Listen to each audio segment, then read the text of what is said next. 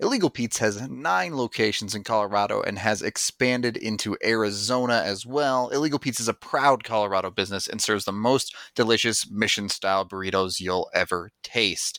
If you show your ticket from any event in Colorado the same day of the event, Illegal Pete's will give you a free draft beer or free margarita with your purchase of an entree, which is kind of a pretty sweet deal considering we also sponsor within WeGo.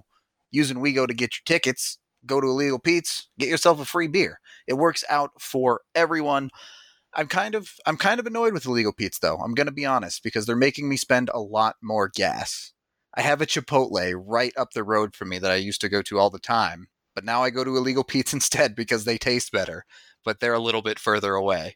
So I have to drive a little bit further to get the food that I want from Illegal Pete's, but the food is absolutely worth it. So be sure to stop by next time you are in town. Pick up some Illegal Pete's. Just don't forget that ticket will get you a free beer. And Cole gets another good righty and another right by Cole. A left by Cole this time. Tipped in front by Mika Rantanen. He shoots and scores. Nathan MacKinnon, call J.T. Comfer, 877 goes now. Gabriel Landeskog, collective hugs, 29 and 92. Save made by Grubauer. Move over, Picasso. This piece of art is by MacKinnon. My goodness gracious.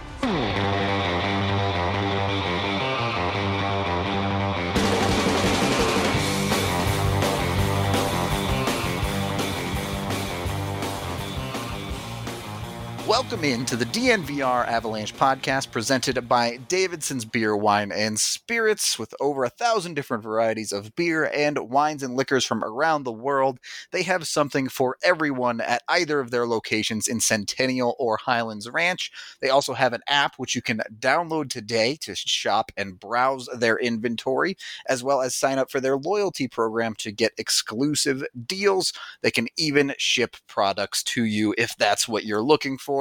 Just be sure to give them a try and get lost in the sauce, I guess, because they have so much of it. I'm Nathan Rudolph. He's AJ Haefele. We are here on Tuesday. The Avs fell to the Los Angeles Kings 3-1 last night. I honestly don't have that much to say about the game itself. Obviously, some things happened in it that could cause some repercussions, though. AJ, this was honestly just a pretty rough game for the Avs all around.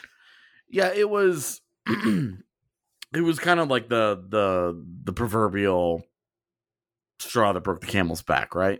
Yeah.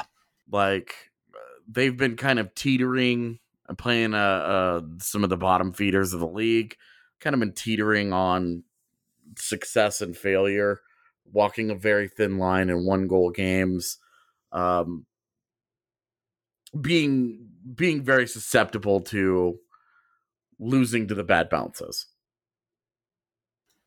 And last night was kind of just a culmination of a lot of that, I thought, where that it was even 2-1 in the third period and that they pushed and came as close as they did.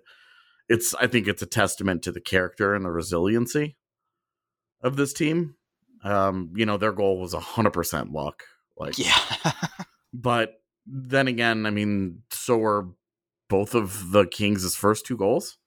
And the Avs had hit multiple posts at that point as well. Landeskog won on the power play that really should have been a goal. So definitely. And then, Jost hitting the post with 30 seconds left. Like, had that gone in, it's like, okay, now you lost 3-2. That would have been whatever. And then obviously Nichushkin not scoring on the penalty shot. So like Colorado had some chances there. They had their opportunities to get where they needed to get, and it was just a lack of execution. And the hard part is that when you could point to individual events like that, like, oh, hey, they had those 2 scoring chances, that tells you that they were really struggling to create. Right. They had 7 shots in the first half of the game. Right, and they only had 22 in the entire game against LA, and LA is playing really well right now. It was their 6th straight win, so they've been on fire. And Colorado playing second night of a back-to-back. You know, they have basically no days off because they are either on their day off every single day. They are either traveling or coming off of something or both. Yep. So it's like brutal. it's just a very compact schedule where there's just not enough time to do it, and they're not even practicing anymore because they are so banged up. And really, just the story of the game is just the Nathan MacKinnon injury. It kind of felt like the Duchesne trade game in that way, where it was just like, oh, there's a game on. Yeah. The most important thing that happened in this game had nothing to really do with the hockey going on. Right. Like the game continued on and everybody watched it because it's what we do. But like, it was just like, okay, like the story of this game has already taken place. Yeah. And it sounds like the MacKinnon thing. They avoided disaster here. And which is good. You know, we'll get into that a little bit later, but you know, this Kings game, it's funny because people are like, "Wow, why do the Avs play the Kings so poorly?" Like, first of all, that's their entire history. They showed the graphic, and they're like, the Kings are like 11-4-2 or something against them in their last 20 games or something like that. Yeah, and even going back to the Sakic Forsberg, you know, the glory era. The Kings gave them a handful. I mean, you go back to the 2001 Stanley Cup run. The Kings took the Avs to 7 games, and there was no reason that those rosters, when you look at those rosters, there was absolutely no reason that series should have gotten to 7. It's just, for whatever reason, the Kings just historically are one of those franchises. But you also look at the 3 games they played this year on a more micro level. Stadium series, it's a totally sloppy, you know, that's the kind of that's the kind of game that you expect. We got the kind of game we expect, just a sort of a sloppy mess of a hockey game. And then 2 games in LA where the Avs are coming off back-to-backs both nights, and the Kings are rested both nights. And that Jonathan Quick guy just seems to kind of have the Avs number, too. Yeah, well, and you look at his career, and some of his strongest career numbers are against the Avs. So it was really all just sort of added up to, you know, we talked about last week where we said, hey, they could lose all 3. They didn't. It felt like a victory to me. Yeah, to just take 2 points out of this road trip. Yeah. It feels like less of a victory with what's going on with MacKinnon. Right. It was, they were trying to just survive this road trip because it felt like reinforcements were on the way. You know, Evan keeps posting videos of all the guys who are out and they're skating, all the injured guys, and they're not skating if they're not somewhat close to coming back. Mid-March, guys, it's March 10th. We're basically mid-March. Yeah, we're transitioning into mid-March here. Because, you know, 10 days from now we'll be at the beginning of late March, so we're getting into mid-March. They just needed to get out of this road trip healthy, and of course the one injury, or as healthy as they could, and the one injury they absolutely could not sustain was Nathan MacKinnon, and he left the game. Do you have any thoughts on what we think is the play where he might have gotten hurt? Because I saw some conversation about a slew foot. That's not a slew foot. What people are calling a slew foot is like the weakest slew foot ever. Well, and like when you watch it live, like when you slow it down and frame by frame it looks way worse than it actually was. Yeah. Like, because when you watch it live, it's so low impact. He comes off those boards and he thinks he's fine too until he's like halfway through that turn as he's cutting back towards the slot. Yeah. And then you see him just realize something is wrong. Right. He kind of bends over. Yeah. And stops striding. And that's always indicative of a dude with a lower body injury, is when they completely give up trying to take another stride. Yeah. He literally coasts through the last 10 seconds of that shift. Yeah. So. Yeah. It's unfortunate. Yeah, I didn't think anything of the hit. I didn't think it was dirty. I didn't think it was.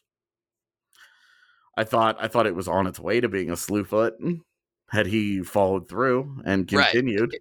If he completed it, maybe, but Yeah, but it did not look that way to me. But it obviously, I say it was a low impact. It was obviously impact enough to, we think anyway, to cause MacKinnon an issue.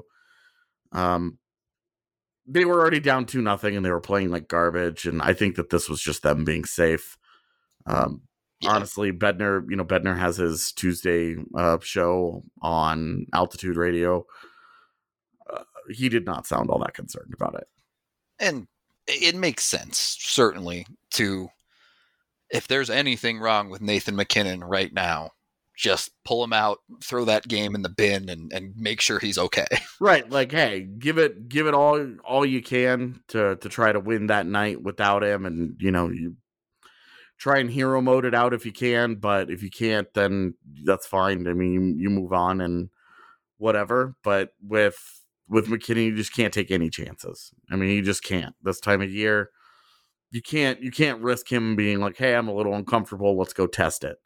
I feel pretty confident that if this was a playoff game, he would have been back out there. Yeah, and I agree with you, and certainly would not want MacKinnon to play at all if there's something a little bit wrong, because playing right now ultimately just doesn't matter. We've talked about it on the other show. Yep. Maybe they don't end up catching the Blues, and that hurts a little bit, but they're pretty darn secure in the second spot in the Central. Right. So, and like even if somebody catches Dallas, if somebody catches Dallas, they're even more secure. Right, because then that's their own dogfight. Right, because then Dallas is not catching Colorado if somebody is catching Dallas. Yep.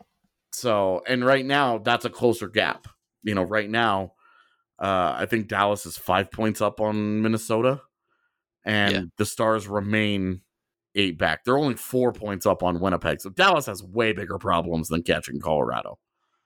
For sure. Dallas is 3-4-3 in their last 10 games. They've lost 2 in a row, and they've blown through the cushion that they had. They're only 6 points up on 6th place Nashville. So Dallas has some of their own problems here. I don't think that Dallas should be sitting around worrying about Colorado. And I don't think Colorado should worry too much about Dallas. The Stars have 14 games left with an 8-point deficit. We've talked a lot recently. That's a big gap. It's one of those situations to me where the only team Colorado should be worrying about is themselves. Like, obviously, the idea is to catch St. Louis, but you got to play it smart. When you have to be realistic, like... they've had 2 chances now to tie them, but that doesn't mean, they're still 2 back and they still have a game in hand, and they still have a head-to-head game coming up. So, there's still time here. In a week, 2 weeks, maybe the Avs are back to full health and we're saying, okay, go chase down the Blues, but cross that bridge when you get there kind of thing. The big thing here is that the Blues haven't separated despite all these injuries that Colorado's having. They're 2 points back. They're 2 points ahead with the Avs having a game in hand. Like their separation is 1 game. And if Colorado starts to get their guys back this week, they start to get a little healthy, then their time to strike and separate, if it's not already over, it's very close to ending. I mean, hockey's just fickle like that. The Blues are 8-2 in their last 10, so it's not like they haven't been playing well. The Avs have just been keeping up through the injuries. Right. So, and the Blues have some of their own problems. I've been watching a lot of their games lately, and they've got some issues of their own. The West this year, boy, does it feel down, even at the top. It just doesn't feel like there's a real scary team. Everybody's got deep flaws. Yeah, I'd say that's fair. I still think the West is a bit of a bloodbath, but it's not quite as stacked, I guess. Yeah, it's just that there's not like you look out east and you look at like Washington and Philly and I guess it was Pittsburgh until they've completely fallen apart here.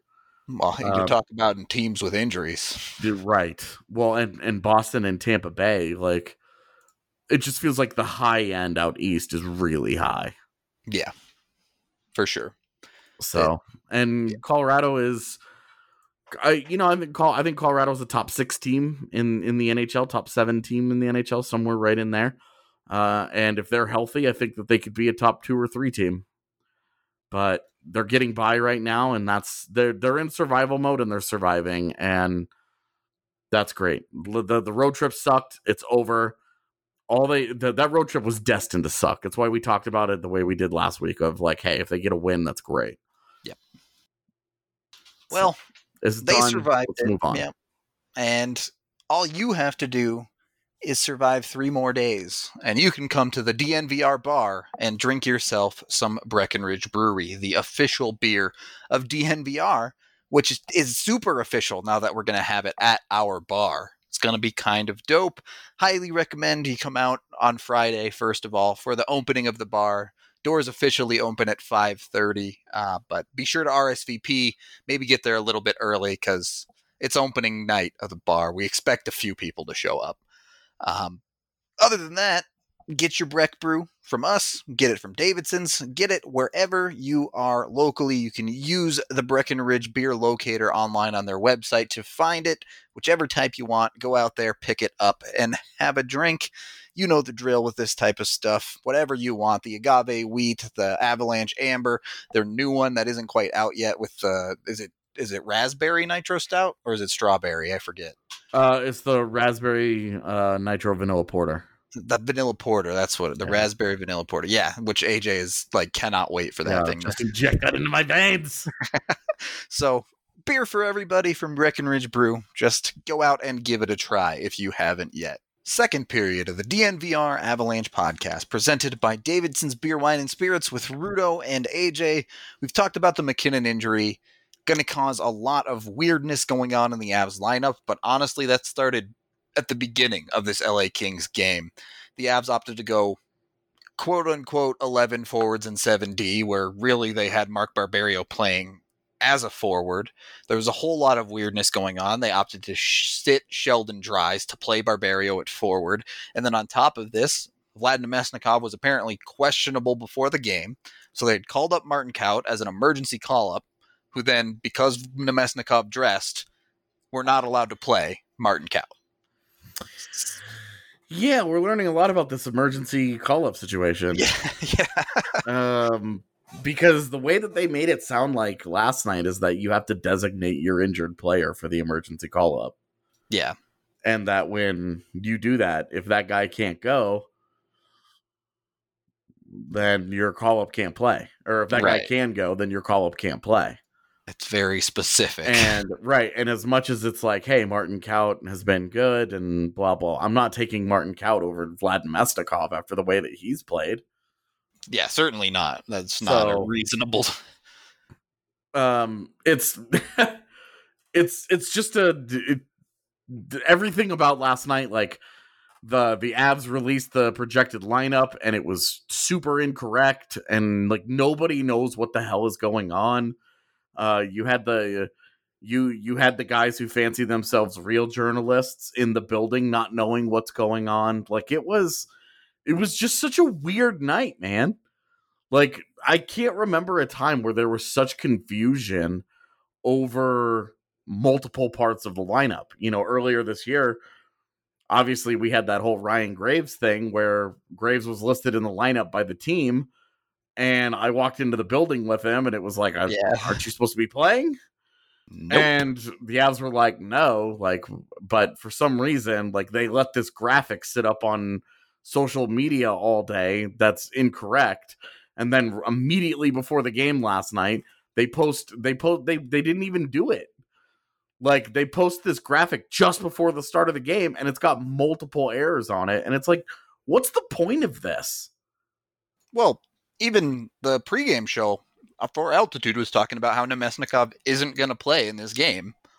And then he did. Well, and like we had no idea yesterday. We were speculating that it was Jost that was hurt. Right. I had no clue what was going on with the lineup.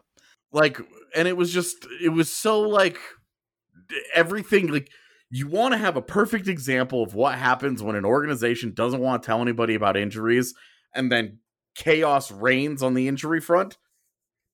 Last night, as the puck dropped and Nikita Zadorov jumped on the ice, like 30 seconds in, it was like, okay, I guess Zadorov is playing.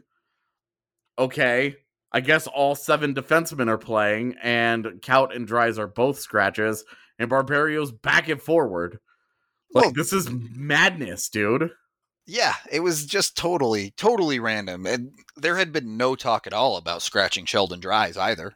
I just found out like a minute into the first period. Oh, Dries isn't in the lineup, apparently. Well, that was the thing about the first like 4 minutes of the game, is we were trying to figure out what the hell the lineup was. Yeah. Because you had to wait for them all to get onto the ice and start actually getting in pairs together. And it was just like it was so frustrating, because it was like, from a media perspective, you like to accurately put out information so that people rely on you and people trust you. And then like when you don't have any information and the team puts out information and you're like, okay, this is what the team said, and then the team information ends up wrong, you're like, what's the disconnect in your own organization that you guys are putting out incorrect information? Right. Like, I really hope you're not making game decisions 30 seconds before the puck drops, to scratch Sheldon Dries. Like, I get that, like, Nemesnikov's a game time decision, so he was going to take warm-ups to see how he felt. We know that Kaut took warm-ups because we saw him out there. We saw Zadorov out there. Okay, that all makes sense. You have game time decisions to make. Okay, fine. But it's like, where in your information process are you breaking down? Yep. Where you can't not getting the memo, yeah. Like the organization itself isn't even putting out correct information. And it's just like, how is that happening? And what are we supposed to do? Well, this isn't like, oh, big important player could be a game time decision, and we're not going to release that information because we think, speaking as the Avs here, they think that they're getting an advantage somehow tactically by not letting the other team know who's going to be in the lineup. But if you're talking about the difference between Sheldon Dries and Mark Barberio playing 6 minutes on your fourth line, nobody's going to change their game plan, whether whoever's in the lineup for that. Right. Like, and I don't even think it's a competitive thing. I just, for me, last night, it was just frustrating because the organization itself screwed that up right before the start of a game. Yep. And like, I imagine there's lots of stuff happening, but like, why put out that graphic at all unless you're 100% confident that it's accurate? Like, I understand if you put out a projected lineup at 2 p.m. and things change stuff before might change, right? Like, there's 5 hours for stuff to change. When the graphic comes out after you've submitted the lineup to the refs. Right. And like, I totally get all that, but it's like, how is it that graphic comes out, and that it was just a frustration. We've spent more time on this than we needed to, but it was just the flow of information with the injuries in the organization continues to be a frustrating process right now, because like, I don't think Jared Bednar's lying to us when he says, hey, I just don't know. These guys go day to day, and so they call it day to day because the way that they're viewing day to day as a designation is not any day that they can come back, but on any given day, they will come in and they will check the update of that player or the progress of that player. They're ready, yeah. And then, hey, when they're ready, they will get on the ice in a non-contact jersey. And then when they progress from there to the point where, okay, then they can take contact, then they've gone through a contact practice. They've gone through their testing protocols that they have internally. They've gone through the stuff with their with the skills coach, and he has given the thumbs up. And they go through all these different things, and then the guy's ready. And I think that's how that's what they're, in their eyes, that's what they use the day-to-day designation for. But it's just, we just don't know. And that's why the joke now is, oh, hey, a guy's day-to-day, it's actually week-to-week. Because on any given day, oh, hey, he could be feeling better. You just don't know when that day is going to be. And so they don't give us any timeline. They don't, They don't give us anything. You know, with Kadri and Rantanen, it was at least like, hey, like this is going to be weeks, not days, because he doesn't want to answer questions about it every day. Naturally, he has to answer questions about it every day because it's like, hey, are these guys any closer? And now that we've seen all these guys out on the ice, it's like, okay, how close are these guys? What's actually going on? And the fact that we're not having any practice days on off days because they're either traveling or too banged up to practice just means that we're constantly in the dark here. And you're talking about an organization that is the Iron Curtain when it comes to internal information. I have no idea how to explain to other people how difficult it is to try and get information out of people from this organization where you're trying to figure out what's just basically just what's going on. And we don't really know. And because of that, like we've got this call-up situation now where it's like, was Sheldon Dries on an emergency call-up? Yeah, since we're segueing into this, today the Avs sent both Martin Kaut and Sheldon Dries back to the Eagles, which is weird, unless they're just planning to run this 11 forward 7D setup and just not have any extras, I guess. So they had to... They are 3 call-ups that you get 4 post-deadline call-ups. All right, let's just run through the math here, okay? Yeah. 4 post-deadline call-ups. They used 3 of them on day 1. Immediately. Being Kaut, Logan O'Connor, and Michael Hutchinson. And Hutchinson, yeah. And then they had on the Carolina-Nashville back-to-back, in between those games, they sent down and called back up Logan O'Connor. Yep. So that was 4. And then Dries and Kaut came back. Right. And then this most recent Kaut one we know for sure was an emergency one. But Dries had to have been emergency too. Otherwise, that would have been 5 call-ups. And so, as we were learning last night, apparently you have to designate an injured player for that guy to be called up. So if he got sent back down, that means that whatever player Dries was called up for is likely healthy. Right. The question is, which one is it? As the only one it seems like is not close, so other than MacKinnon, obviously, is Burakovsky. According to Evans reporting based on what they were skating today, Burakovsky was off by himself a little bit, while Rantanen, Kadri, Calvert, Makar, and Grubauer were all kind of skating together in a little pseudo practice. And from where I'm sitting, it won't be Grubauer. Right. Then I don't think he was designated for Grubauer. Right. So we're okay. Take that one off the board. I think that if MacKinnon was actually like hurt, they could have kept that guy. Right. They just switch who he's designated for or whatever. Exactly. And so they would have been able to keep either Kaut or Dries. And so I think that there's optimism there. And then I think that there's optimism that and Nemestikov is fine, so he had to go back. MacKinnon is fine, otherwise they could have changed the designation. And then that there's another forward who's fine, who's they're planning on being ready to come back. It's either that, or they are so insistent on trying to help the Eagles that they sent both guys back for them to play because they have a game tonight, correct? Yeah, but if you're bringing them back, then they're essentially playing. Well, I guess they didn't play in the game on Monday, but I mean, that's brutal to make them go back to back like that. Right. But that's the other question is it could be. That's the other part of this equation where you're saying, okay, we're reading the tea leaves and it's either we're right and that the MacKinnon is healthy and another forward is ready to come back, or they're so insistent on helping the Eagles. The Eagles don't need the help. They're second in their division. Both of these guys back for the Eagles game tonight, and then they will have an emergency designation again in the morning to get one of them to come back, or both of them, depending on whatever the situation might be. And because they're in Loveland, and because the Avs are at home, they can get away with these kinds of little shenanigans. I just don't buy that. I don't buy the latter of those theories. Okay, so you're buying good health. Yeah, because the Eagles are second in their division. I talked about this on the DSP today as well, actually. Mm-hmm. They're playing quite well from that standpoint. Even managing all the call-ups that the Avs have dealt with, they're doing fine. They have a very good chance of having home ice advantage in the playoffs, even for the first round. So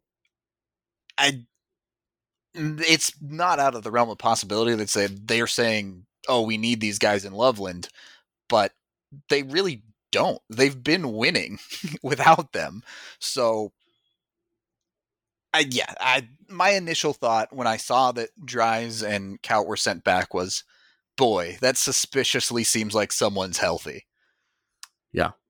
So that's where I'm at with it. Reading those tea leaves, putting all the pieces together like that, it felt like that's what the puzzle came out to be to me. But we've also seen them abuse the affiliation just up the road the way that, like that. So, for all we know, they'll call up Bowers tomorrow and we'll be completely wrong again. So, which, yeah, right. Like, or who, they bring TJ Tynan back. Whatever. Like, whoever they want to, like, they use another emergency call upon. Someone that can play center because MacKinnon's out or whatever. Right. So it's frustrating that we have to do this song and dance because we just don't know what's going on. Yeah, it is what it is. But yeah, and this is the reality of trying to deal with injuries to the Avs right now. There's so many of them, and they're so vague in talking about them. And it's tough. It's just tough all the way around. Obviously, the Avs would love to be healthy too and cruising through some of these games instead of trying to scrap by putting a 6-man out with the goalie pulled of Sam Girard, Kevin Connaughton, Gabe Landeskog, JT Compher, Vlad Nemesnikov, and Val Nichushkin. If you had told me on October 1st that was going to be the lineup in a goalie pull situation, I would say, okay, so we're missing the playoffs then. But yeah, here the Avs are, second in the Central. So we're going to get out of this second period here. It's time to tell you about InWeGo. It's the monthly membership for doing things and your one-stop shop for all types of events around Denver. InWeGo members get tickets to sports, concerts, and local events, and it's all included in their one flat membership free. Plus, when you use code DNVR, you get a free month. That's a $45 value for free. A month of going to stuff, doing things, be it Rockies opening day coming up very soon here, an Avs game, a Nuggets game, the Colorado Raptors, any concert under the sun, that can get you hooked up. They have 3 different tiers, $25, $45, and $65 a month. So if you don't go out that much, go with the $25. If you're going out all the time, get all the way up to that $65 value and save yourself a ton of money to go to hundreds of different events in and around Denver. Just remember to use that code DNVR to get that first month free. Third period of the DNVR Avalanche Podcast presented by Davidson's with Rudo and AJ. We've spent enough time, I think, wandering around, slapping at the walls in the dark on these speculations and ponderings of what the Avs roster might look like. So let's move on to something a little bit more tangible. Chris Peters put out his top 50 NHL prospects list today with ESPN, and the Avs did quite well on this list. 3 players on it: Bowen Byram, Alex Newhook, and Martin Kaut, all making the list. The first of those 2 both being in the top 10. Extremely encouraging stuff for the most part here, as the Avs were highly ranked going into this season for their prospect pool, and it has only improved as the season has gone on. So I want to start here with Kaut at 37. Yep. Would you have Martin Kaut if you were making up your top 5 Avs prospect list? Where is Martin Kaut? Probably 3, maybe 4. Okay. And then, had you asked me 2 months ago, it would have been very different. But I can't put him any higher than 3 because of what Newhook has done this year. Okay. See, I would have him at 5. Okay, so Bowers. No. Okay, Annunen. Yeah. And Timmins. yeah.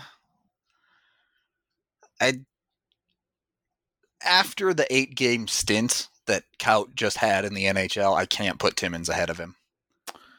I mean, I think that's fair. But I am. And I just think that, like, when you're talking about, like, when you're ranking them, right? Like, you're considering not only proximity, but you're also talking about upside and future role and blah, blah, blah, blah, blah. And I think that Timmins is still on track to be a higher impact NHL player than Kaut. In the style of prospect pyramid, they're both tier 2. Yeah. Right? Oh, yes. Absolutely. I would have them in a pyramid. I would have them in tier 2 with Annunen and Bowers. Yeah, same here. And then Byram tier 1, Newhook tier 1.5, basically. Yeah.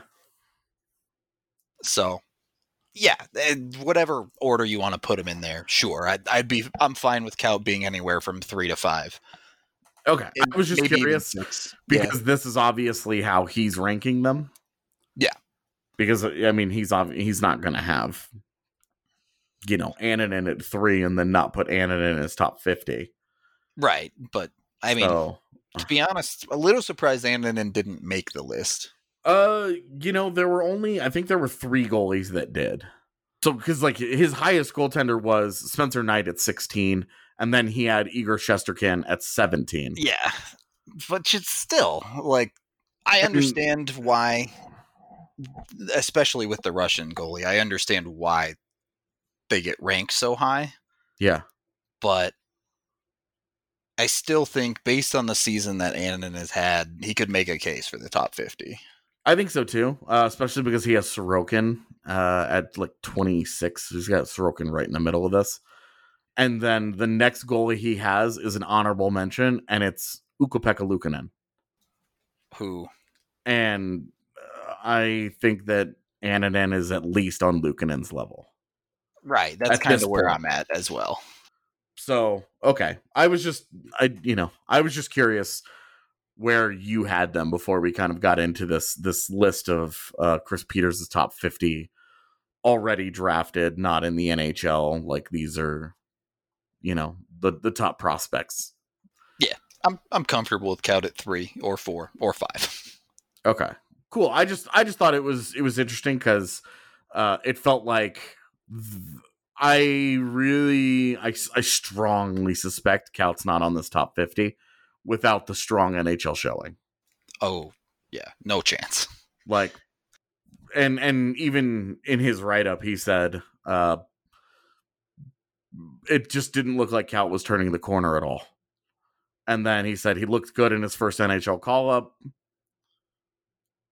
8 NHL games can do a lot for a player. Right, and then all of a sudden it's like, oh, wow. Because he had him previously ranked at the start of the season when he did a top 100 list. He had Kaut at 63. So, yeah, I find that interesting that Kaut is like the big leap there, because Kaut is, if you had asked Avs fans who are your top Avs prospects before the Kaut call up, I think Bowers probably would have. I think he was probably like the hot guy. Yeah, for sure. I think Bowers would have been the 3.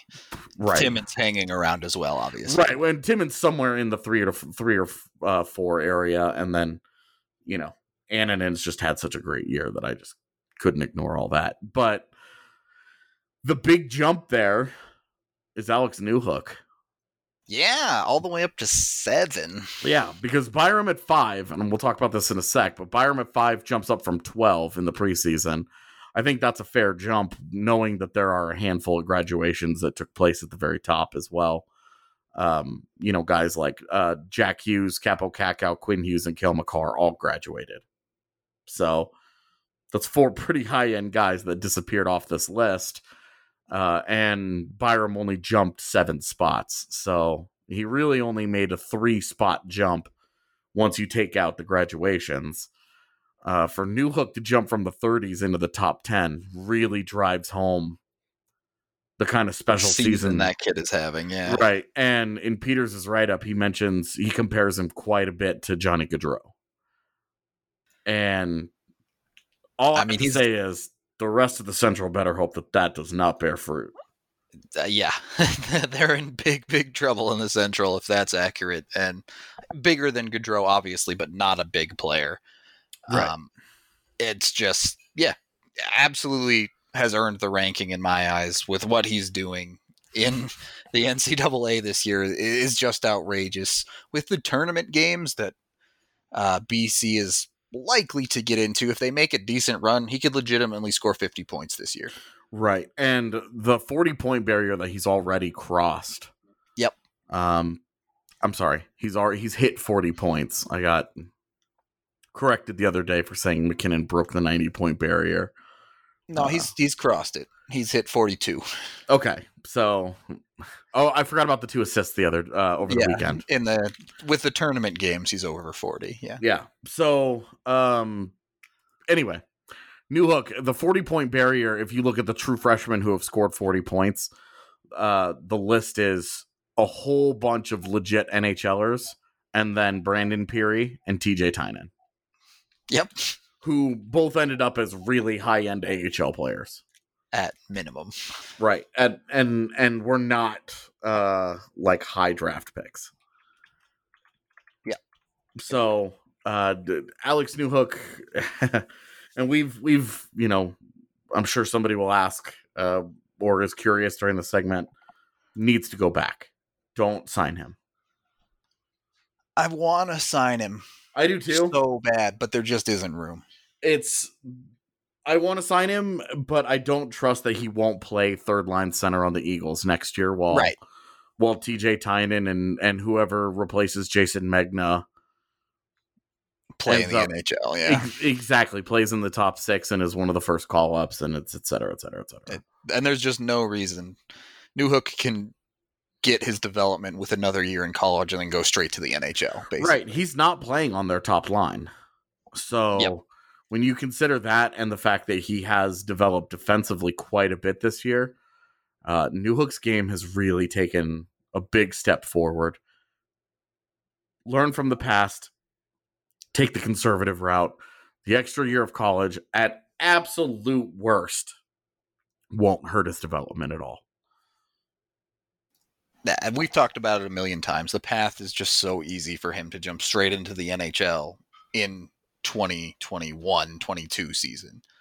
So why mess up an obvious path? Right. So, right.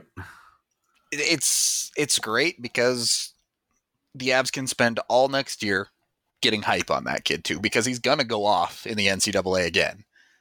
So it's really just makes sense from every possible angle, unless something crazy happens and suddenly there's an NHL spot open that doesn't look like there's going to be. Or, I mean, if they don't see him as a center in the NHL and they just say, hey, we think that we can drop him in and play him on the wing right now, then, like, okay, but you're taking the Tyson Jost risk. Would be real weird not to see him as a center in the NHL right now, but yeah. It would be very weird. But that's kind of where I'm saying, like, they could try and fit him in type of thing. Yeah. Right. Like, if they were like, look, we just want we want this talent on our team. It just may not be down the middle. Or you're putting him down the middle and you're kind of resigning yourself to not having a defensive stopper kind of line. Yeah. Or you're forcing yourself to, at that point, go Landeskog, Kadri, Nichushkin to be your heavy D-lifting line, along with the Belmar, Calvert, and whoever else they'd like to put on that wing. Even as you're saying these names, I'm just like, yep, it's just going to get too tight. Right. Like, and we talked about how Cout's not going to, like, Kaut runs out of roster space. Yep. When everybody is healthy because of the addition of Nemesnikov and because Jost has played really well. And and even with Joe's cooling off, from the scoring in the last couple of games, I still think he's played quite well, to be honest. Oh yeah, he's been very, very solid. So we're talking just realist. There's no space for Newhook in the NHL right now, and I just don't trust that they will do it well in the AHL yet. Yeah. So remember this pod when everyone is losing their minds over rookie development camp and Newhook is dunking on nerds. Right. All right. So top guy, Bowen Byram, up into the 5th spot in all of NHL prospects. Top defenseman. Yep. Yeah. Number 1 D-man on the list by beating out Sider by 1. This is them saying this is the top defenseman not in the NHL. Yep. Which I had designated him already, so it was just nice to see somebody agree. A little bit of confirmation there, yeah. So Byram at 5, I think is interesting, but the guys that I had ahead of him, that are ahead of him, I've got a bone to pick with. Because I think Byram is still tracking to be a top pairing defenseman. A do-everything top pairing defenseman, kind of an Alex Pietrangelo type career. Okay? Like, that's where I kind of view his sort of game at right now. Is he could have that kind of trajectory. Cole Caulfield had a great freshman year at Wisconsin. He's still a goal scorer. Yep. And that does the thing that he does. Right. And led a not very good Big Ten in goals as a freshman. That's no joke. Like, credit to him, but I would not have a still one-dimensional wing ahead of a franchise defenseman. I mean, just for reference, Alex Newhook outscored Cole Caulfield. Same amount of goals, more points. Caulfield had 36 points in 36 games, and compared to Newhook's 42. Newhook's certainly on a better team there. So definitely some team factor, but not without note, given that we're having this conversation. And then the guys at 2 and 3, Trevor Zegras at 2. Trevor Zegras, you think is the second best prospect in hockey? Like, yeah, that's I get that he has that really high end. And that if he works out, he's going to be the NHL's most dynamic playmaker of his generation. If he works out. There's more than a few steps to get there. And he's had a really strong freshman year at BU. Again, I don't know that I would have him over a franchise defenseman. I can see the combination of him being a center and the combination of a strong freshman year on an okay BU team and having the really high end. You can sell me on that, so I can at least see where they're coming from. Right. I'm at least sold on the theory that those two players could be better than Bowen Byram in the NHL. Caulfield, I'm not, but Zegras, yes. You already know I wasn't a big fan of Caulfield at the draft. Yeah, I wasn't either. He is what he is. He's a goal scorer, and that's great. But I kind of overlook him in this situation because they have Dylan Cousins at 3. And it's the one that really is weird to me because Cole Caulfield, like we're kind of like, it sounds like we're like denigrating him, like, oh, he's a one-dimensional goal scorer, he's a wing, like he's gonna score 40 goals in the NHL, and like he's gonna be very, very valuable for Montreal. But like he's I would have him ahead of Cousins, and I would have both behind Byram. There you go. So I 100% agree. I don't see how you possibly put Cousins ahead of Byram. Well, Cousins is that do everything. He's got great size. He's very fast. He does it all, right? Like he's got the complete package. But the thing that's still missing from Cousins' game that I think is still was missing during the draft cycle last year is that the high end. Yep. I don't know that this guy is any more than a 2040 guy, a 2030 guy in the NHL. And he is having a great year in juniors. Yeah, to be all fair. these guys are. You're not going to be in the top 10 without having a great year. Right. But you're looking at this guy, and you run into the trap a little bit there, too, I think, with size in Canadian juniors. When there are bigger guys that just can outplay that league because they're bigger and stronger, yeah, the numbers tend to get a little ridiculous. Yeah, and it's his combination of size and ability that makes him such an intriguing prospect. But you're right in that, like, he's able to just physically dominate because the WHL is still full of guys who are 16 and 17 years old. Yep. And Dylan Cousins, like, talk about his high end or his ability level, all that, but Dylan Cousins is a man. Like, that's a 6'3", 185 allegedly, but like, I think he's bigger than that now. A full-grown, like, man, and while he still has plenty of room to fill out and get more into, like, the 210 range. Yeah. Like, you're still talking about somebody that's regularly going to be able to physically impose his will in a way that he would not be able to do in pro hockey. Dude's going to regularly match up against guys he has a 6-inch reach advantage on and just be able to hold pucks too far away from them. And this is where I would have Byram ahead of him, is that Byram is fine size-wise. Like, he's certainly, you're not talking about him as a small guy. And this is where I definitely disagree with Peters' assessment, in which he says that defensive zone play is not a strength of his. I'm not going to sit here and say Bowen Byram is a world-class defenseman, like a defender in his own zone. That sounds like a guy who started watching Bowen Byram at World Juniors. Yeah. And obviously, since the start of February in the WHL, Byram has been a beast offensively, but the whole first half of the season, what he was working on was his defensive side. Right. So, and putting it together. And he's taken major steps in that aspect of his game. Yep. I would say that his biggest weakness is just physical strength right now. Yeah. He's not filled out. He's not totally physically mature to where he's going to be here in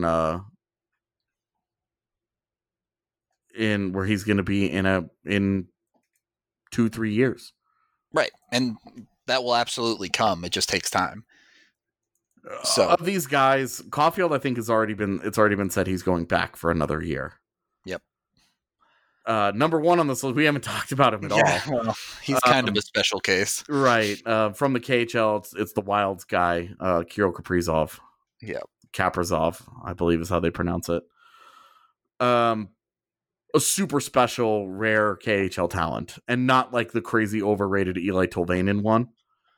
Like, well, he's also 22, but yeah. Right, but like, he's actually producing big time in the KHL.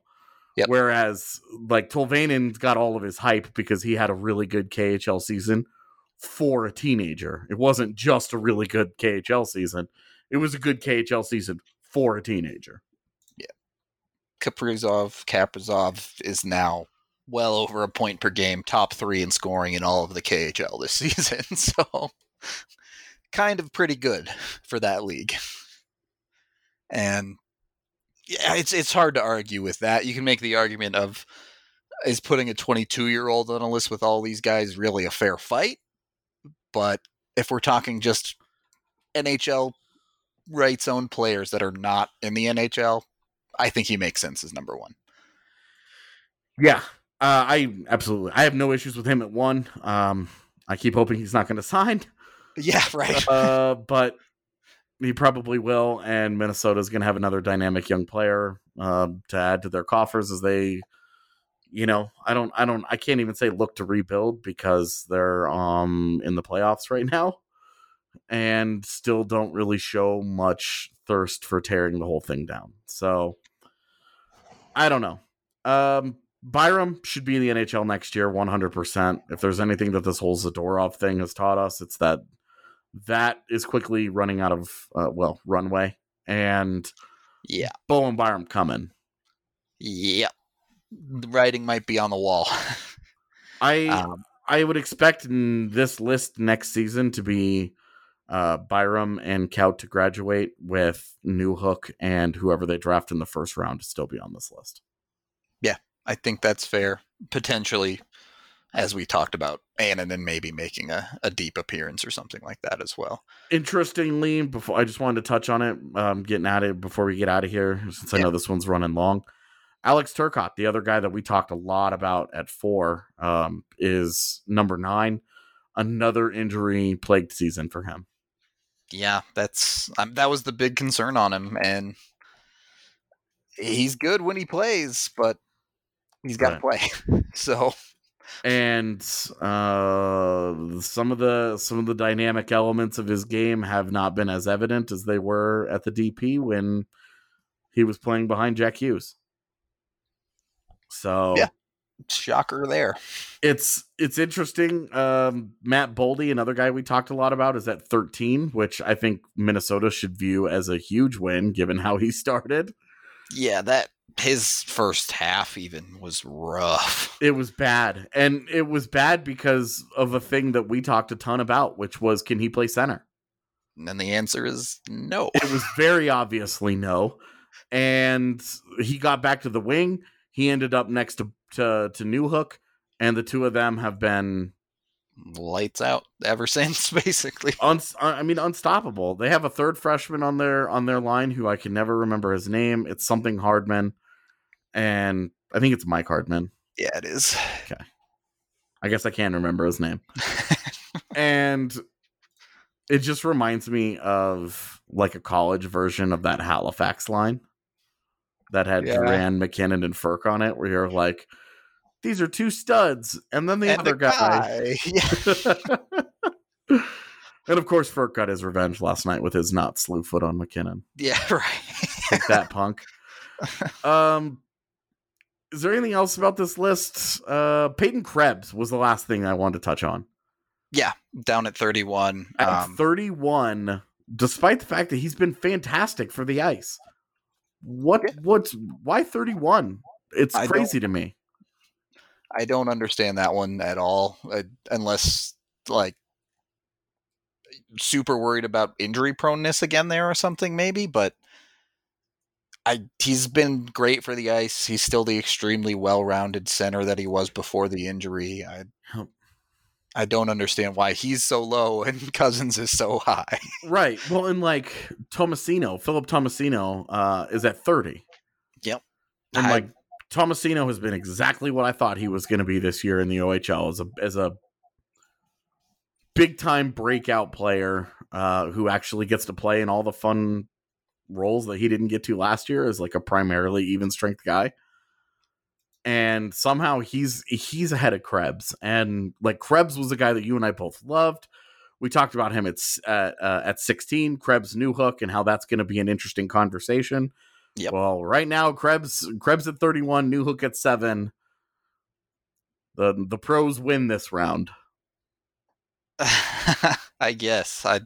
Krebs at 31 still feels a little bit crazy to me, but and especially because like he's behind guys like Alexander Romanov, like Victor Soderstrom. Like, okay, I always liked Soderstrom, but yeah, I did too. But I'm being behind Cam York, Niles Lundqvist. Yeah, that's not correct. Ty Smith at 20. I don't think that the gap between Ty Smith and some of these other guys is that big. Yeah. Yeah, that's the fun part about projecting prospects is you get to see who's right 5 years from now. So yeah, well, and it's also a list of like some of these, Shesterkin's 24, for example. Right, barely even prospects at this point in some cases. Yeah, and like Josh Norris is 20 years old and in the AHL and ripping it up and like totally belongs on this list. As one of the top prospects around, but it's also, you're talking about guys who are in pro hockey, like a step from the NHL against like kids in junior. Yeah. Sometimes it's not a fair comparison. It's tough trying to figure out like where you slot these guys in because of all of that, because of all those factors. But for me, but Peyton Krebs is getting done a little bit dirty here. I don't think that Newhook is overrated at all. I think Newhook has absolutely had that kind of season. He's just been so special, and as much as it's easy to almost take Bowen Byram's what feels like inevitable greatness in the NHL for granted, Newhook is the real, I think, shooting star of this class, of this next wave of Avs prospects. I think he's the guy that probably, if he elevates to a Johnny Gaudreau level, I've always kind of compared him to Matt Duchene. Yep. If he can be a Matt Duchene 75-point player, they have hit a grand slam, and they are going to be an absolutely unstoppable offensive force. They win in cups with an S. Yeah, if that happens, straight up. I mean, if Newhook gets 90% of the way there and Byram gets 90% of the way to his potential, they are going to be so nasty. Yep. The fact that, because if you look at the other thing on here, you look at all the teams: Minnesota Wild competing for a playoff spot, Anaheim not in a playoff spot, Buffalo, Montreal not in playoff spots, Detroit, LOL, Florida competing for a playoff spot, Los Angeles bad, Toronto competing for a playoff spot, Vancouver competing for a playoff spot. The only other franchise that's on here that's solidly in the postseason is Philadelphia, and they've got just the one guy. Otherwise, there is not another prospect. The Avs have 2 of the top 10, and Philly is the only other team that has 2 prospects in here who are solidly in the postseason until Edmonton. So alrighty. Colorado is nasty in the NHL, and they are nasty with the kids coming up. Whole lot of nasty. Gotta love it. All right. Well, as Strava says, drink deeply, live fully, have nasty prospects. Strava Craft Coffee is a rich CBD-infused coffee that you can now purchase in K-Cups if you're a Keurig type of person. They also have whole bean or ground for you OGs as well. You can purchase online and get 20% off when you use code DNVR20. It's very, very quick to ship to you when you order online. You can also try it in a bunch of places around Denver. The CBD is non-psychoactive, and it's been known to help long-term migraines, help decrease anxiety, help with arthritis, IBS, a bunch of other things as well. Super awesome. Give it a shot. Hopefully it will help you as well. And you get 20% off with that DNVR20 code. That is it for this one. For us, a whole lot of prospect talk. You can see AJ and I are definitely hockey nerds on this one.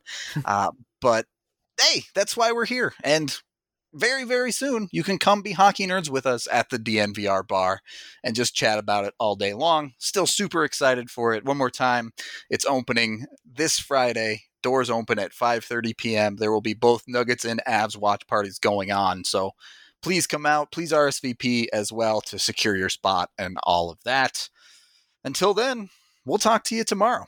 DNVR Avalanche with Haefele and Rudolph. DNVR Avalanche with Haefele and Rudolph. DNVR Avalanche with Haefele and Rudolph. DNVR Avalanche with AJ Haefele.